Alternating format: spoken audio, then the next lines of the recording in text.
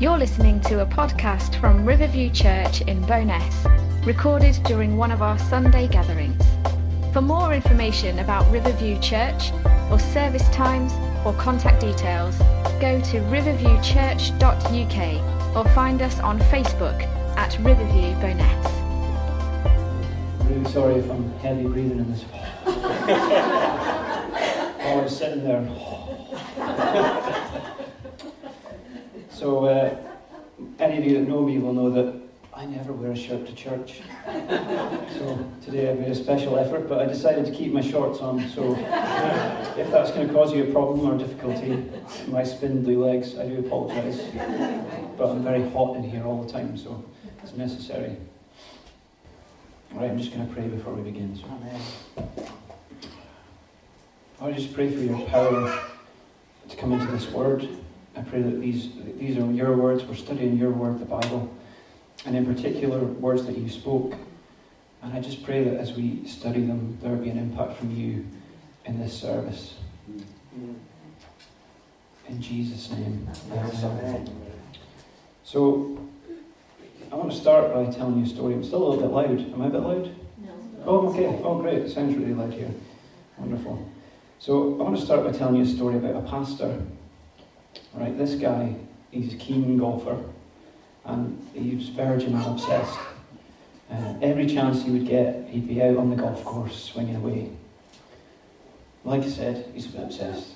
So one Sunday he got up and the weather was fantastic. Clear blue sky, sun out, no rain, no wind, perfect golf day. And he got into a bit of a dilemma.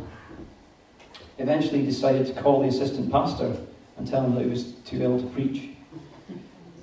He stuck his golf bag in his boot and he drove to a golf course 3 hours away where nobody would recognise him. Happily, he began to play the course.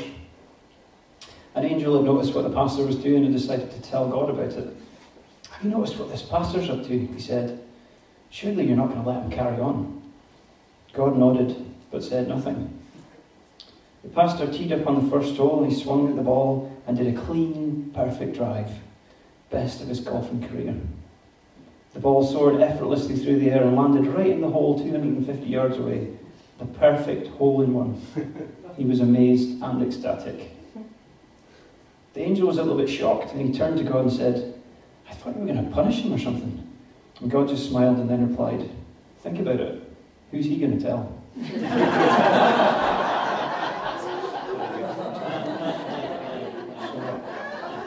Very interestingly, Tom said he's preaching at another church today. Assistant pastor. Just let you make up your own minds. Not suspicious at all. Anyway, let's get into the word. So if you've got your Bibles or you've got some sort of device that you like to look it up on, please feel free to look at the scripture, just so you know that I'm not making it up. Alternatively, it's going to be on the screen here, and we're reading from the NLT because I like it. So this is Mark 10:17, and it's when Jesus meets a rich man on the road. A rich man. As Jesus was starting out on his way to Jerusalem, a man came running up to him, knelt down and asked, Good teacher, what must I do to inherit eternal life? Why do you call me good? Jesus asked. Only God is truly good. But to answer your question, you must know the commandments. You must not murder. You must not commit adultery. You must not steal. You must not testify falsely. You must not cheat anyone. Honour your father and mother. Teacher, the man replied, I've obeyed all these commandments since I was young. Looking at the man, Jesus felt genuine love for him. There is still one thing you haven't done, he told him. Go and sell all your possessions and give all the money to the poor, and you will have treasure in heaven. Then come follow me. At this the man's face fell, and he went away sad, for he had many possessions. Jesus looked around at his disciples. How hard it is for the rich to enter the kingdom of God. This amazed them, but Jesus said again, Dear children, it is very hard to enter the kingdom of God. In fact, it is easier for a camel to go through the eye of a needle than for a rich person to enter the kingdom of God. The disciples were astounded. Then who in the world can be saved, they asked. Jesus looked at them intently and said, humanly speaking, it is impossible, but not with God. Everything is possible with God. These are Jesus' words, and there's some strong challenges in there. So, to start with, I just want to give you some facts to show how this is really relevant to us. According to a wealth calculator on givingwhatwecan.org, if you live in the UK and you have a total household income of £25,000, that's total, not two people, and your household has 2 adults and 2 children, then you are in the richest 13.5% of the world's population. The reality is, even if you don't earn that much, if you have running water, shelter, clothes, food to eat, and some form of transportation, even if it's public transport, you're in the richest 15% of the world's population. So I don't know all of your situations, but it's pretty safe to say all of us are pretty wealthy. Even if you're in the top 20% of the world's population, we're incredibly wealthy here. So we should be heeding what's going on in this story, because this is a wealthy man and we're wealthy. We can probably all imagine how it would feel if someone asked us to sell all our possessions and give the money to the poor. But we'll come back to that. First, let's ask, what was the rich man doing? He was inquiring about salvation. He's after eternal life. And he's obviously a doer. When Jesus challenges on the commandments, he says he's kept them. He's done it all. And he's maybe a little bit smug as well. I've done that, I've done this one. He didn't really see Jesus for who he really was. He refers to him as good teacher. And Jesus appears quite harsh here, almost like he's deliberately sending this guy away. In fact, he's actually cutting through to the point and he's challenging the heart. He's actually giving the man the gospel. And he points to himself in the end as the way to eternal life and tells the man what he must do. But it's too difficult for him and he leaves. And Jesus is actually not a very good salesman here. If you think about it from a worldly perspective, if you're trying to close a deal and get something done, if he was starting this new religion and he's trying to get people on board with it, you're trying to get them some, come on, you can do it, you can come with me.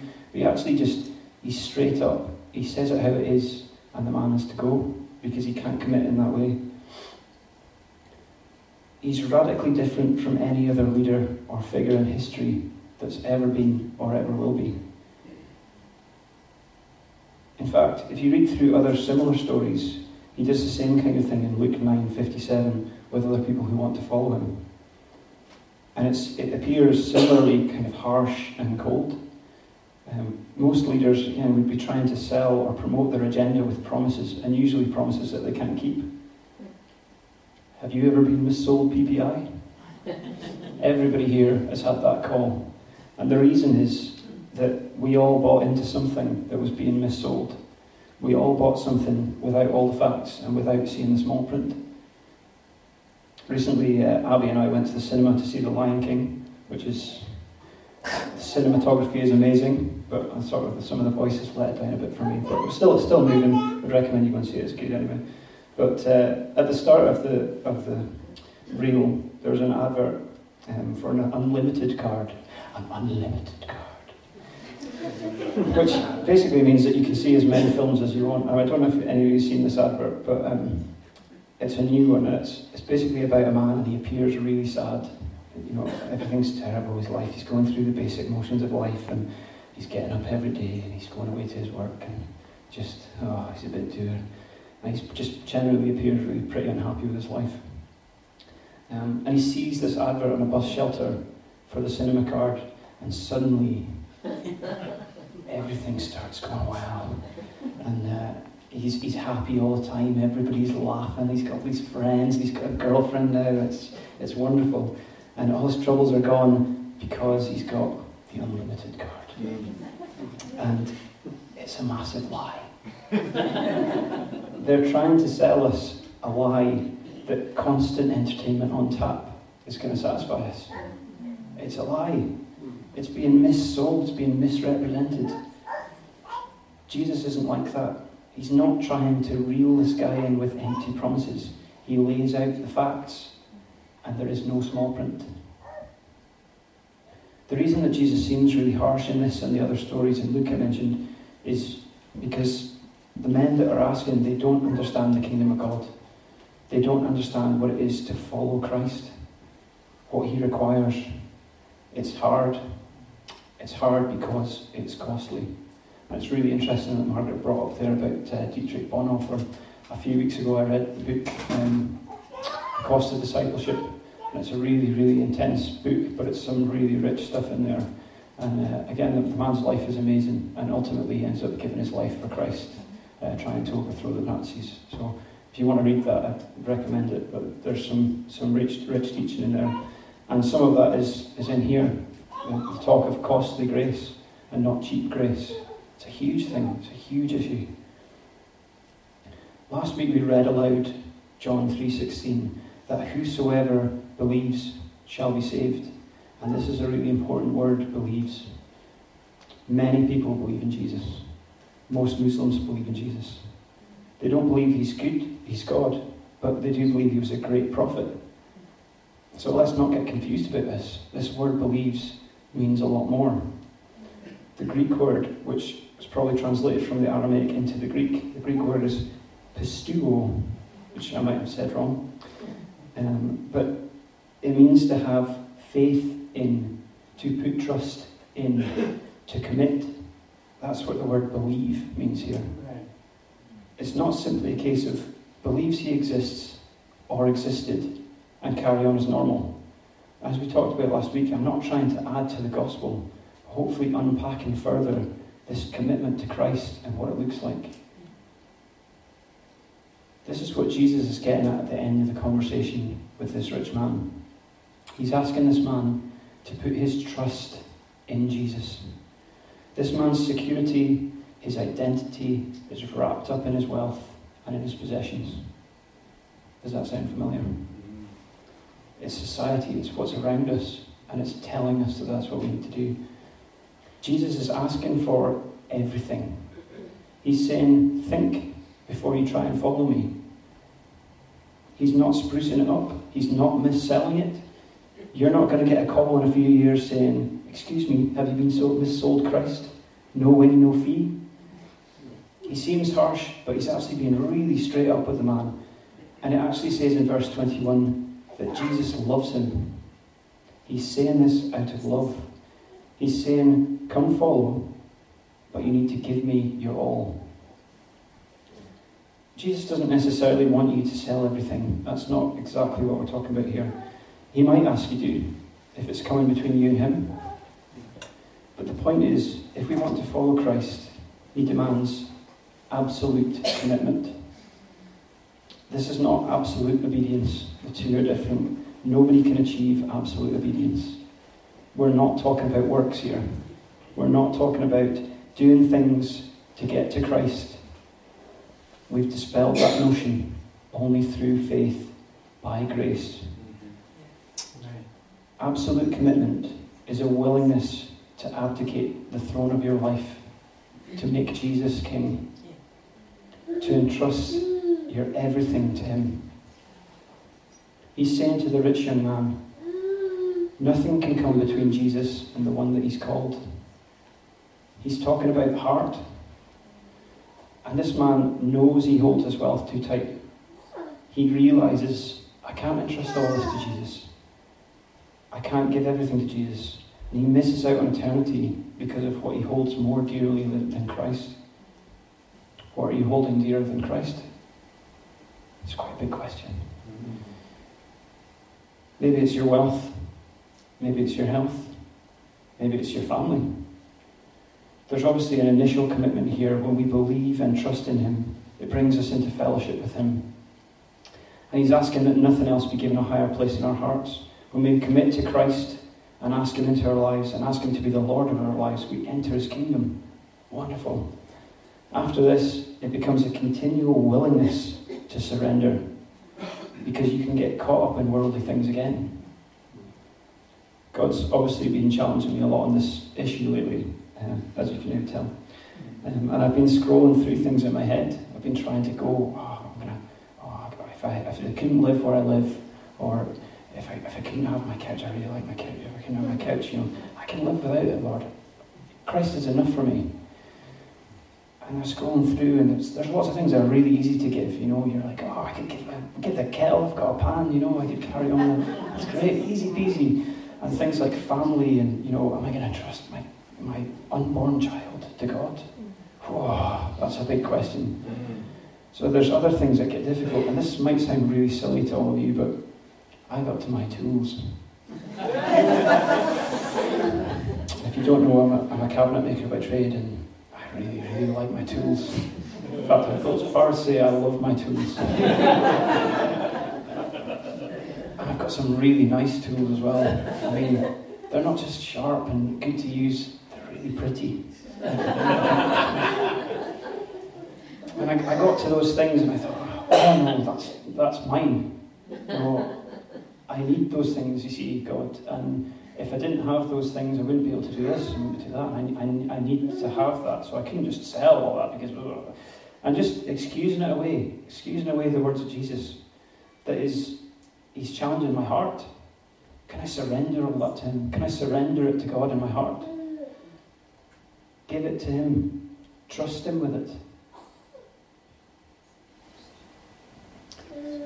You can't just do this intellectually. It's to do with your spirit. It's to do with surrendering the desires of this world to enter his kingdom. Everything around you here is telling you to get more. Consumerism is rife. Everything around us is designed to tell us that our security is in our homes and in the bank and in our pretty things. And all this stuff will fade away. None of it lasts. And ultimately, none of it satisfies. The unlimited card will get you into the cinema anytime you want. You can see 1 million films. It will not satisfy you in your soul. There's more though. The issues of the heart that can stop us from committing and trusting in Jesus don't just stop with physical things. It could be your family. If you place people or a person higher than God in your life, that's a barrier between you and Christ. I'm not saying that you should give up your family, but the very opposite, you should give them up to God. Entrust them to God. This is a big one. It could be your vanity.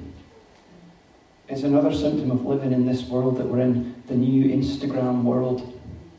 You've seen everybody on the street. And then they don't like the angle, so they're like, oh no, that's down angle, I don't like that. Do you know? Extreme vanity. It's a world of constant self-improvement.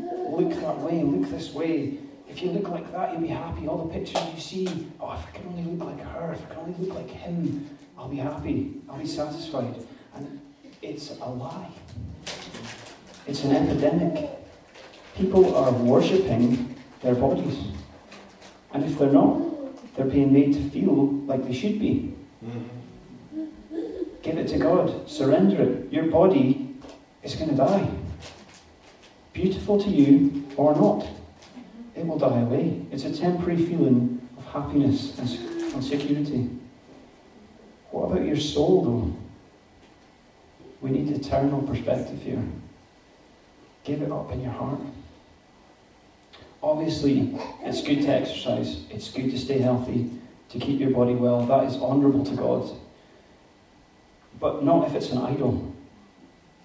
If it's coming between you and him, surrender it. Maybe it's golf. Like the man in the story. Is it coming between you and Christ? Is it an obsession? Imagine Jesus was talking to you directly in this story. It might be riches he asks you to give up, but it could be one of these other things. Whatever you place higher than God in your life, you are worshipping. That is where your joy is. Surrender it to God. Let there be no barriers. Absolute commitment. It should be a continuous attempt to put him first. continuous willingness to absolutely commit to Jesus, unconditionally, without question, in every situation, no compromise. That's big. The other reason you might be recoiling against this is that no one finds it easy to submit to authority. Everyone wants to rule themselves.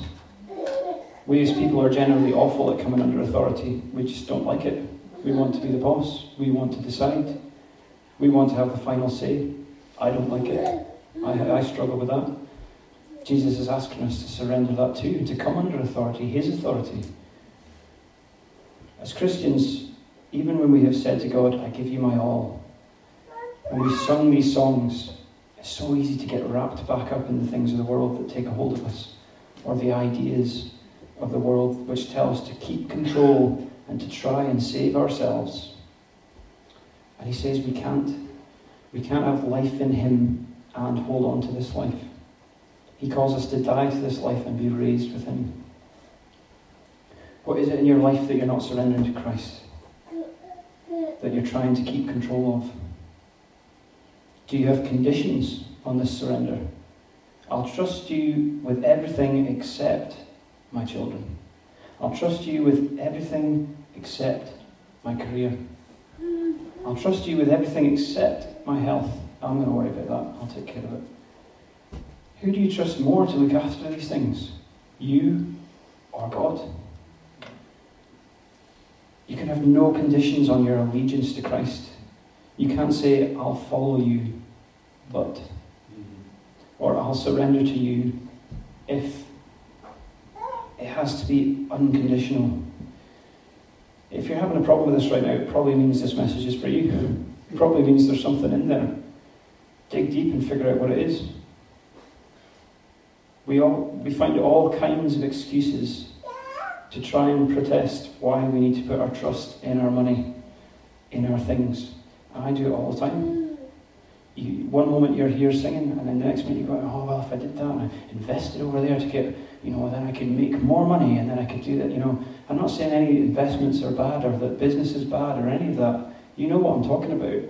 It's what is in my heart. Do I trust God with all this? Or am I trying to make for myself more so that I'm secure? There's two different things going on there. One of them is fine and healthy. The economy has to work. We have to work. We do things. But the other one is in my heart, how I am surrendering things. If I'm holding on to things, if I'm putting them in front of Christ. We need to capture those thoughts. I will trust you, God. I will give it to you. Equally, we don't put our trust in Christ thinking that we're going to get the things of this world. If God blesses us, and that's great, but there will be most likely suffering too. I'm sure if you speak to people in this fellowship, they've all been through suffering while they've been Christians. It's not that that's going to end. It's not for a second telling you that if you trust in him, no suffering is going to come your way ever again. That's a lie as well. It's about understanding that we've entered partially into the kingdom, but there's so much more to come. There will be a time when there's no suffering, yes. But if you look at our examples, Christ and the disciples, if you look at the lives of the disciples, most of them died awful deaths for Christ. Romans 5:3, we can rejoice too when we run into problems and trials, for we know that they help us to develop endurance. Oh, that's a whole other challenge, a whole other message. Fortunately, Tom's just finished a series in here about the kingdom, so there should be some pretty good understanding of the kingdom in here. Many of the things that you want and think are important may never come to you. Health, wealth, power, status, reputation. And the reason is because the kingdom doesn't consist of these things. The first shall be last. It's upside down. The reason it's so hard for the rich to enter is because we rely so much on our riches. We put so much weight and security in them that we ultimately struggle to fully commit to Christ, to fully trust him with our everything. We put our trust in Christ, and then we turn around and start trying to figure out how we can make more money, not so that we can survive, but so that we can buy more and more things. If you really want to know what to expect from following Jesus, look at Jesus. Jesus is the embodiment of the kingdom. He had no status, no wealth, no credentials, and he didn't even have a house. That's who you're getting on board with. All that stuff that you think is the pinnacle of human ability and desire, Jesus had none of it. There's so much more for us in the kingdom than the temporary things around us. Peace, joy, real joy, love, eternal life. When we come into his kingdom and he starts to nurture these things in us, we're adopted by God, we're heirs to the throne with Christ. These are eternal things, things that will never fade away. I don't want to deceive you. I don't want to tell you just to believe in Christ and carry on as normal and carry on living as you are. The grace that we talk about is absolutely free, but it's also incredibly costly, as we heard from Margaret there as well. First, it cost Jesus his life on the cross. And yes, it seems easy to accept and receive this grace, but he wants your all, your everything. Think about it. It's costly. It's costly grace. You can't weigh up God's kingdom against the world and try to figure out which one is better for you in your head in an objective way. It's not really possible, because they're at odds with each other. If he is who he says he is, then Jesus is a direct threat to the way of life that the world is encouraging you to live. If you want to carry on living however you want, unchallenged, then you have every reason not to want to believe in him. Then you can just carry on being your own little king, controlling everything in your life, your way, doing whatever you want, in fear, in anxiety, stressing about everything, with no hope and with no salvation. You have to look at what Jesus demands. He's not trying to hide it. He's not mis-selling it. It's not an intellectual thing, or ultimately even a moral thing. It's an intensely radical spiritual thing. So you're probably asking, why would we do this? Psalm 34, verse 8 says, "Taste and see that the Lord is good. Oh, the joys of those who take refuge in him." We can have fellowship with Christ here and now. We can enter into God's kingdom, which is more wonderful and incredible than we can even imagine. It's ultimate satisfaction in God. Romans 15:13. I pray that God, the source of hope, will fill you completely with joy and peace because you trust in him. Then you will overflow with confident hope through the power of the Holy Spirit. People might be asking, if you're not a Christian here today, how are these people so full of hope? Why have they got this confidence in this person who didn't have any status or credentials? Then you will overflow with confident hope through the power of the Holy Spirit.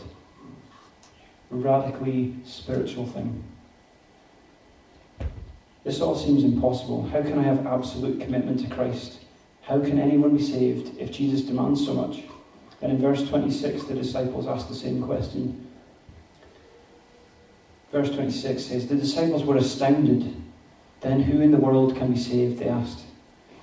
Jesus looked at them intently and said, "Humanly speaking, it's impossible, but with God, everything is possible."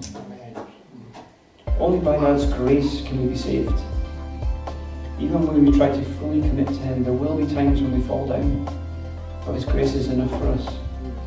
Everything is possible with God. Believe in the Lord Jesus, make him your King.